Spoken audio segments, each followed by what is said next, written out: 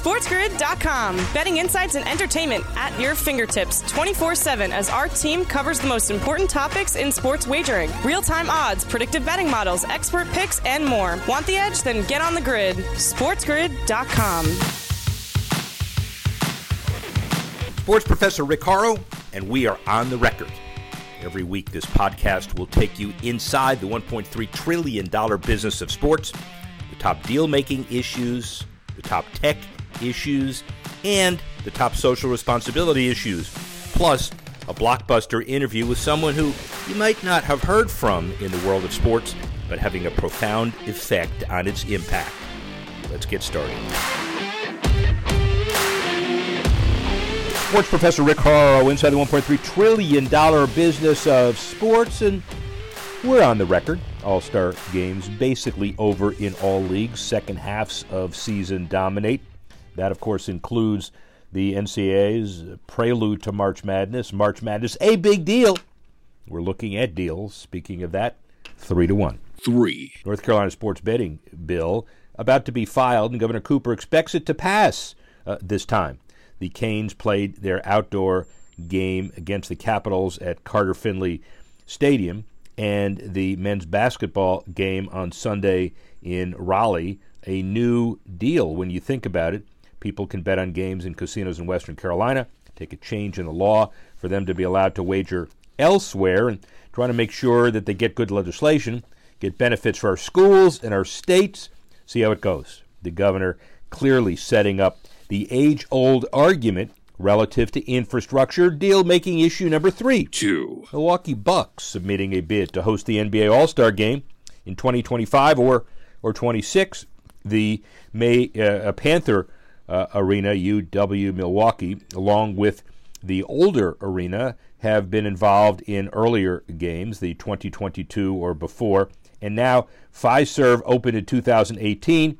The magnitude of the All-Star, the economic impact, and the bottom line is all-time record.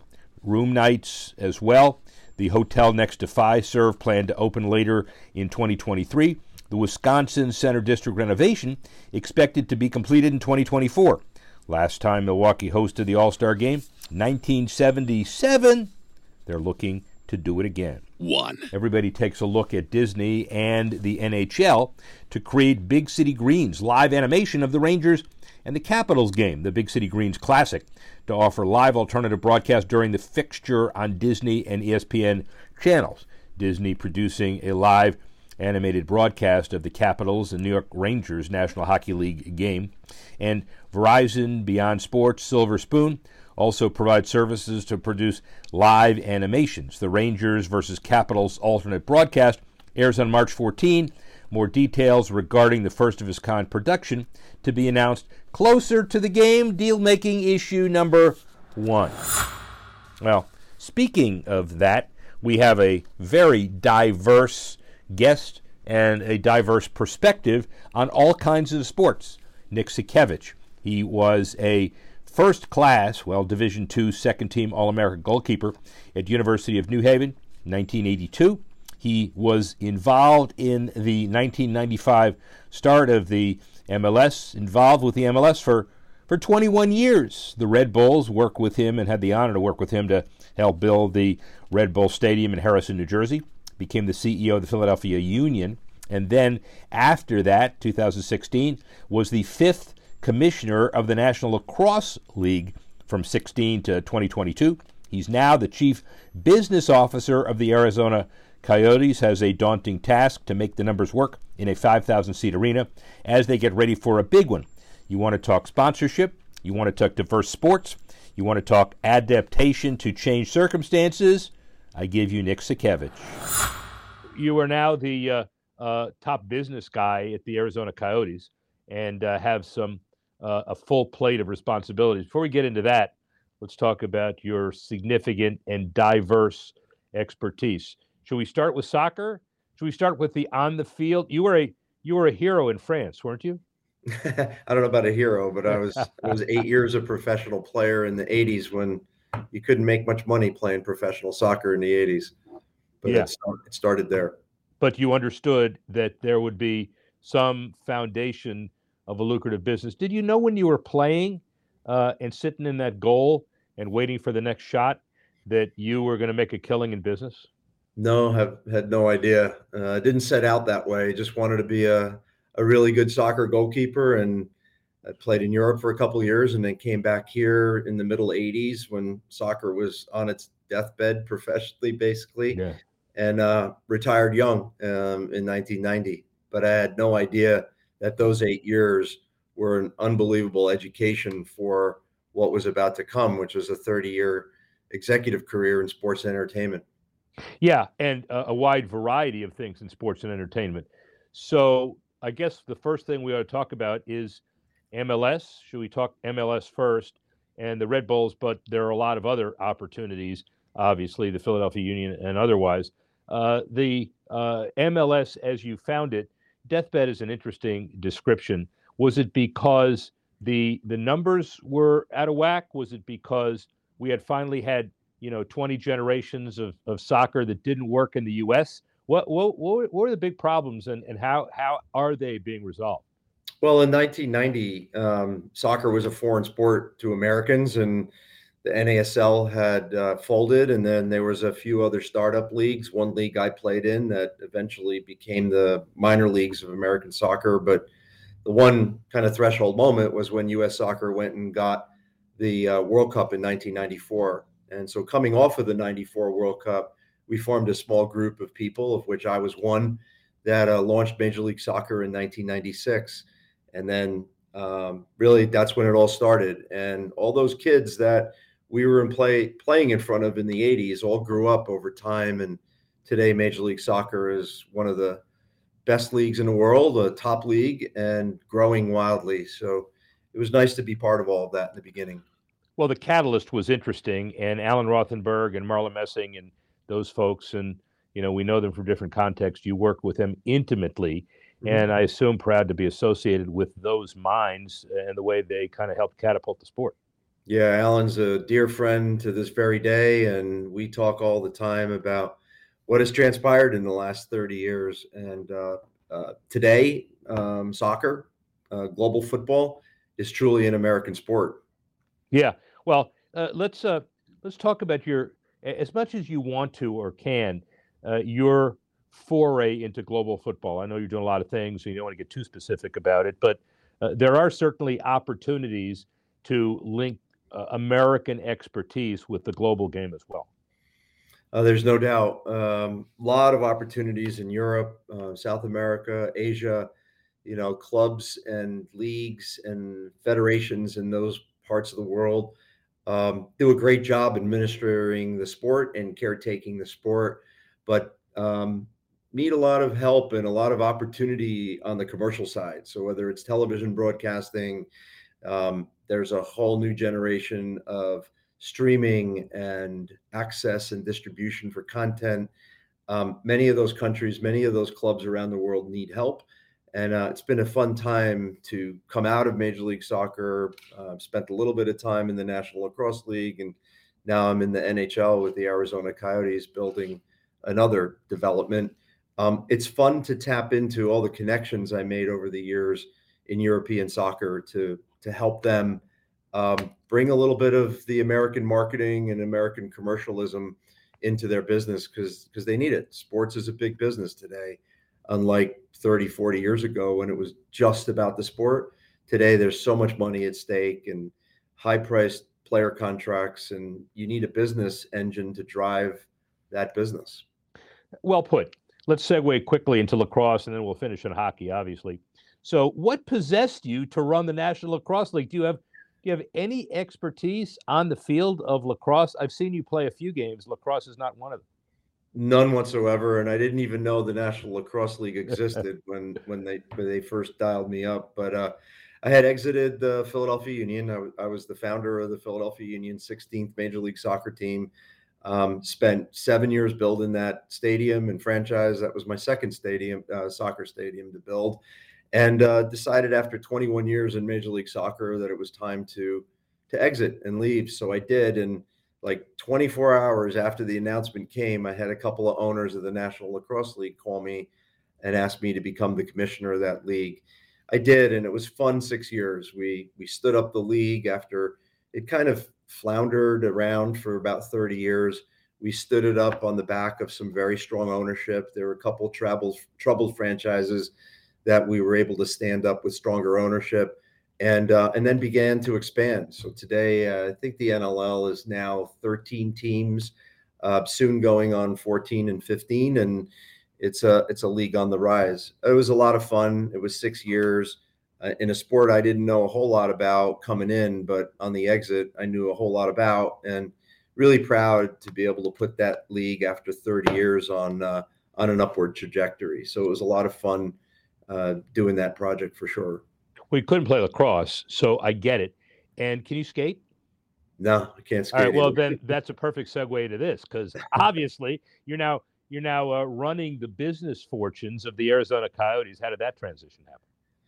Well, actually, towards the end of my NLL time, I had done a deal with Alex Marullo, the owner of the Coyotes, and Javier Gutierrez to do an NLL expansion team in Phoenix. And I got to know them very well. Fantastic guys, and really have an amazing vision for the Coyotes, and really rebuilding and setting the Coyotes on a much different journey than their 20 some odd year history. Building a new arena here, building a redevelopment district, $2.5 billion redevelopment district that includes arena and music theaters, of which I know quite a bit about. As you know, Rick, we worked on one project in New York together. So this was, as I was exiting the NLL and not coming back to that, Alex Marullo and Javier started talking to me about this project here. And, these big, bold, tough projects are all once-in-a-lifetime projects. And I've been fortunate enough in my career to have 4 once-in-a-lifetime projects. And so I decided to join them here in the desert, and so happy I did. It's just a wonderful place to be. It's a booming market, fastest growing market in the United States right now. And we're perfectly positioned to build this new arena, a new theater, 2 hotels, 500,000 square feet of retail, 1,800 units of housing, and it's just a fantastic project to be a part of. So very fortunate, late in my career, I get to do a project like this. You're right in the middle of your career, pal. You're not late in your career. And, some people would call you quick as a cat, and you have 5 more lives left, okay? It's 4, so we're okay. This project, however, we know because, we've worked in a variety of complex projects, and Arizona is as tough as any. It's not easy. It's not overnight. Arizona, I suspect you can make the same argument as I did out of the box in Florida. Everybody's from somewhere else. They all gave in their respective city offices. You got other teams that want some of this money as well. And these developments are hard to put together. So how are you going to do it? They are hard, Rick. You know better than most. It's a blood sport getting these projects done. It's truly a blood sport. But we're close. We have a huge vote coming up in May from the citizens of Tempe. In a nutshell, it is just a financial windfall for the city. There's zero public money in this project. There's over $2 billion of private investment.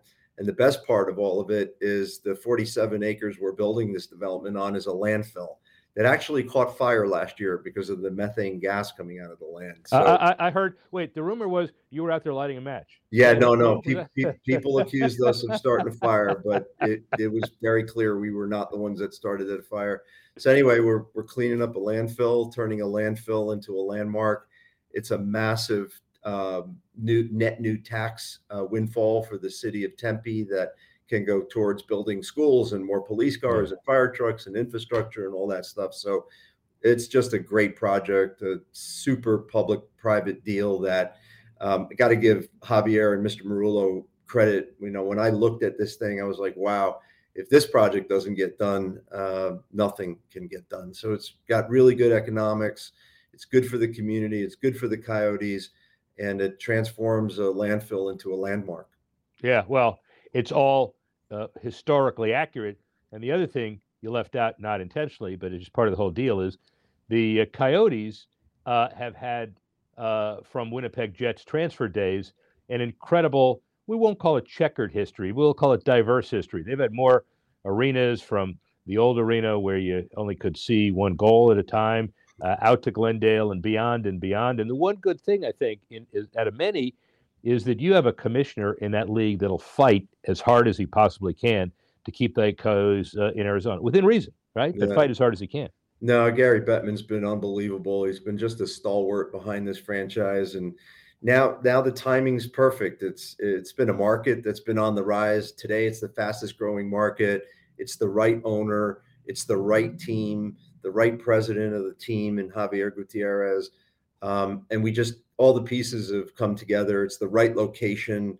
It is truly the Main of Maine of Arizona. It's 5 minutes from Sky Harbor Airport. It'll be an international destination. So I guess it took a lot of time over the Coyotes' history to really come and land on this spot. But sometimes these projects, as you know, Rick, it's timing. Well, my rule of thumb has been 8's the right number. It usually takes like 7 failures, and you got to count backwards to see it, reverse engineer it to see where we are with that. But it takes 7 failures before one gets done. So you match up the 7 failures and the 9 lives, and you're going to be there with even less hair than you have today, pal. That's all I got to say. Well, one other thought about where you are today, which is a challenge, and thank you for your gracious hospitality 2 visits ago when I was there. It's called Mullet Arena. It's named after the Mullet family, but it's primarily a vehicle and a facility for Arizona State, Ray Anderson, the AD, and you're sandwiched in among other buildings. But that's not the constraint. The constraint is, what do you have, 5,000 seats? Is that the number? Yeah, 5,000 seats, sold out every night.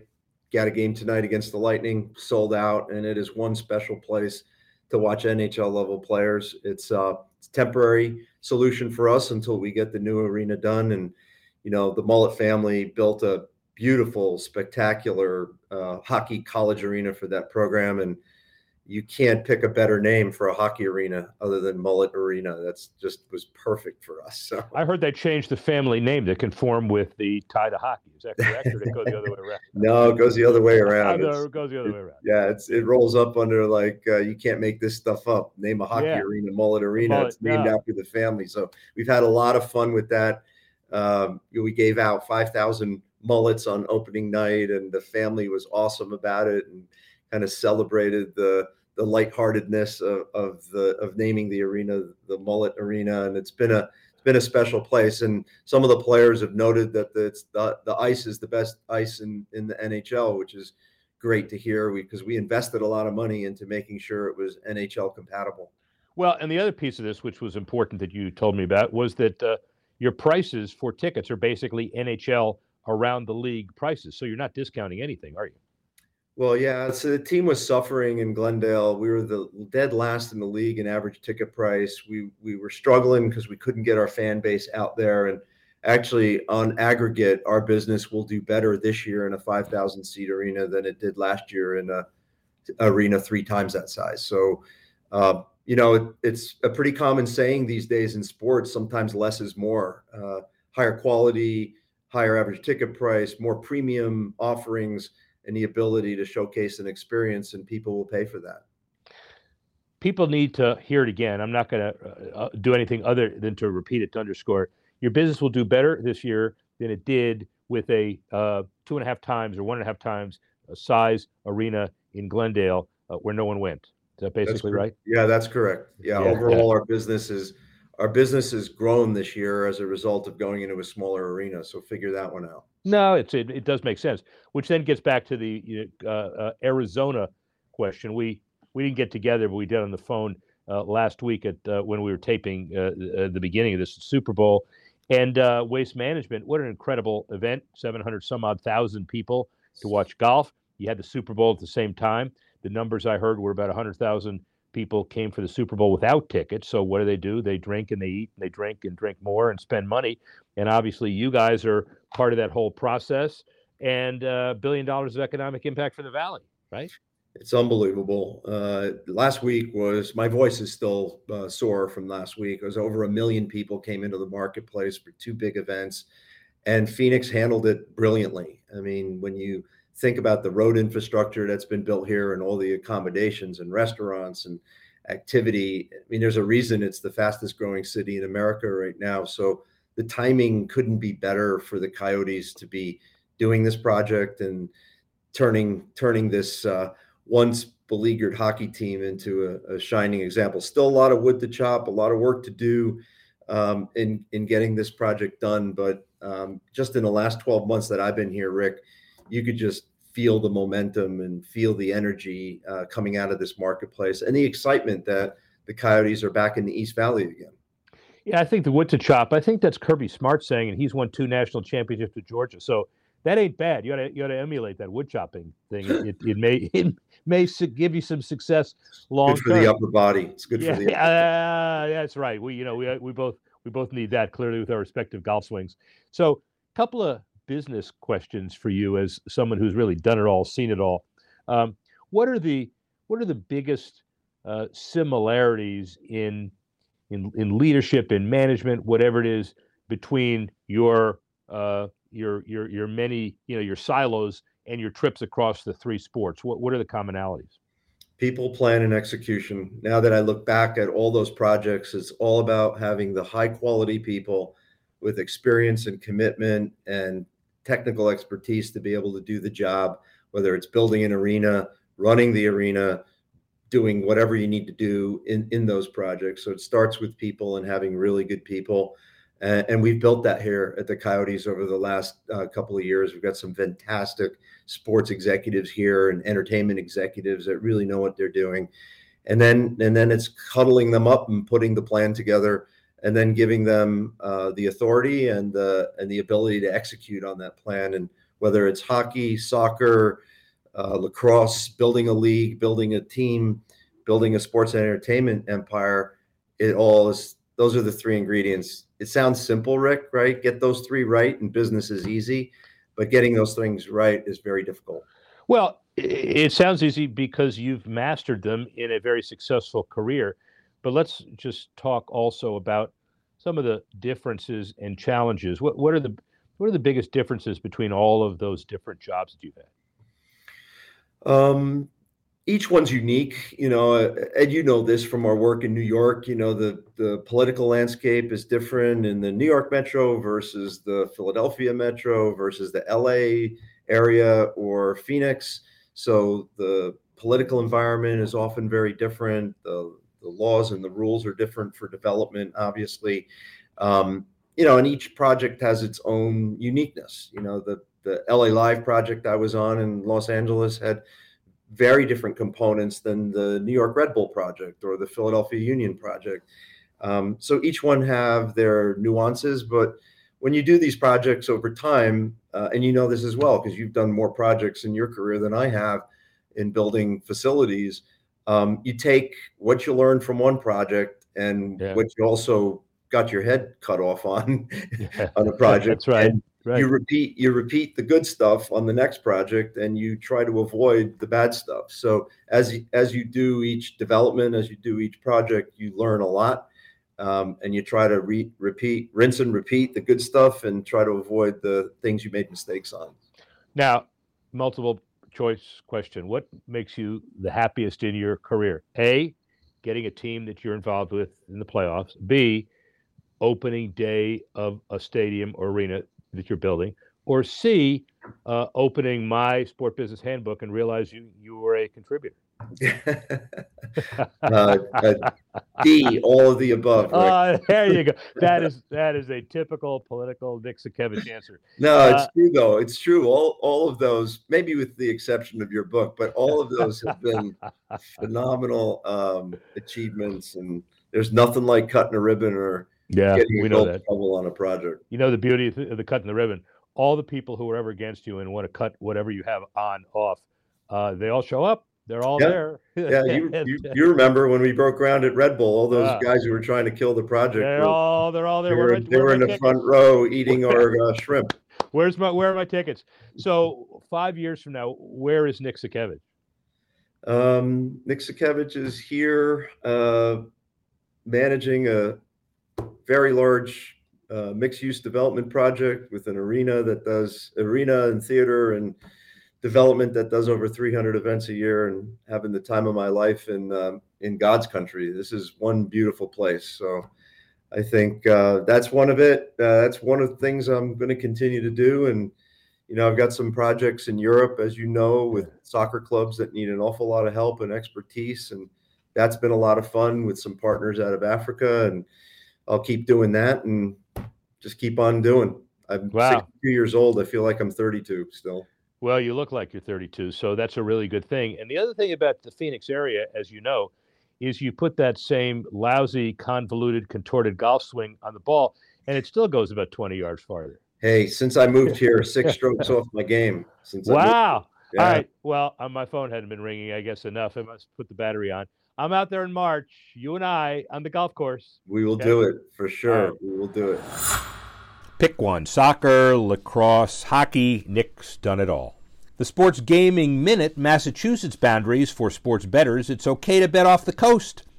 It began in Massachusetts on March 10. Gaming Commission got its legal team, lawyers from another firm, and an expert on tribal law together to determine exactly where the boundaries of Massachusetts are so they can tell sportsbooks precisely where mobile bettors are allowed to wager from.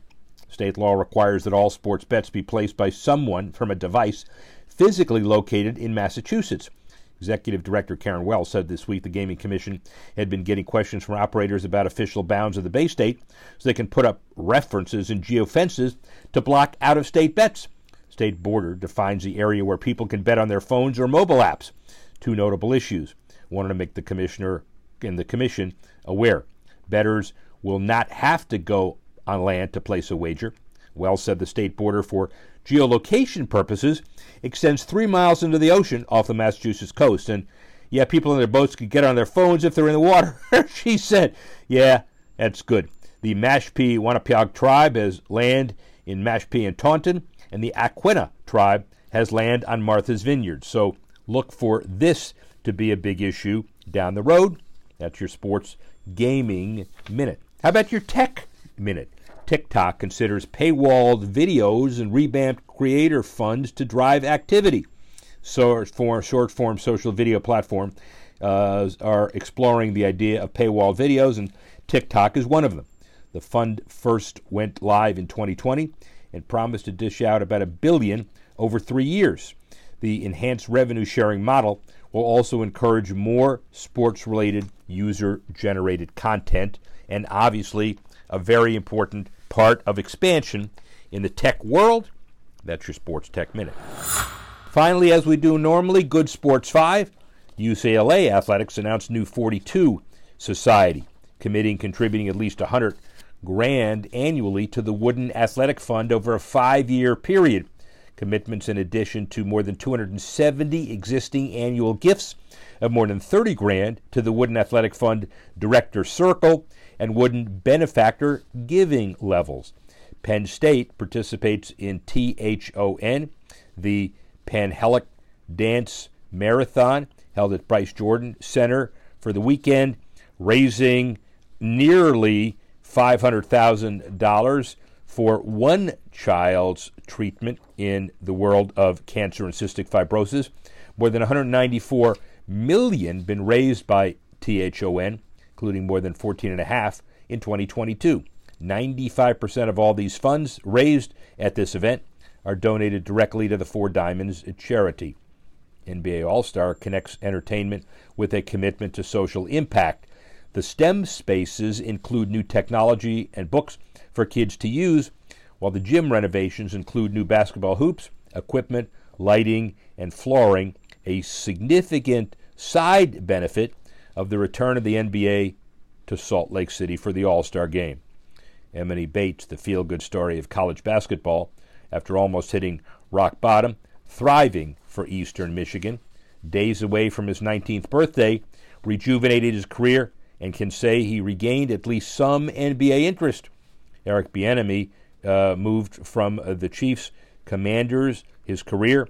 If he does well, it removes more knock against him that he wasn't a full-time play caller in Kansas City. And the Chiefs' offensive success stemmed from Reed and Mahomes. He gets a chance at stardom. That's our show for today. Nick Sakiewicz with amazing perspective on life. We'd like to thank him for donating his time. We'd like to thank Nick Nielsen for helping us put the show together. And we'd like to thank various entities for helping distribute it. And you for listening and watching. And join us next week when we go inside the $1.3 trillion business of sports. I'm the sports professor, Rick Horrow. See you soon.